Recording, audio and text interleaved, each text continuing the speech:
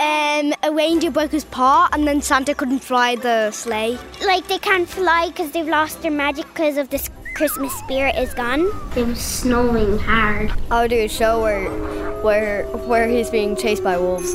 Yeah, it has to start off with one person waking up and the other snoring like this. Pickle! And then there's a magical pickle underneath the tree, and that's like the Jingle Bells jumpers. I would probably be that Santa got lost and the elves have to go find them. The head elf might get trapped. Maybe like Santa's sleigh crashing.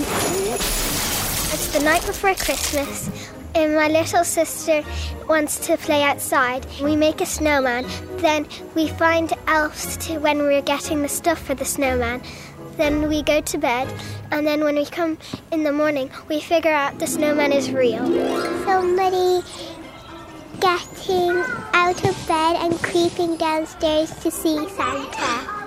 There'll be a ton of Christmas trees in a line, and then Santa has his reindeer going into there, and then they see Santa's sleigh, and then they see it crack.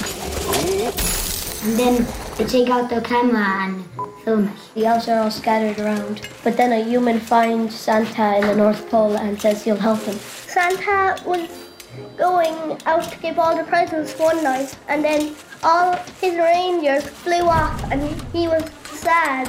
He couldn't deliver all the presents, so everyone was mad on Christmas. So the elves were riding on a jet ski. Santa will be up there in a jumbo jet flying around the world. It only takes 2 days, and they would all go on jet skis, and basically that would be kind of the end. But then I would have to put my friend in it, Sarah. She's over there. I was a secret elf the whole time.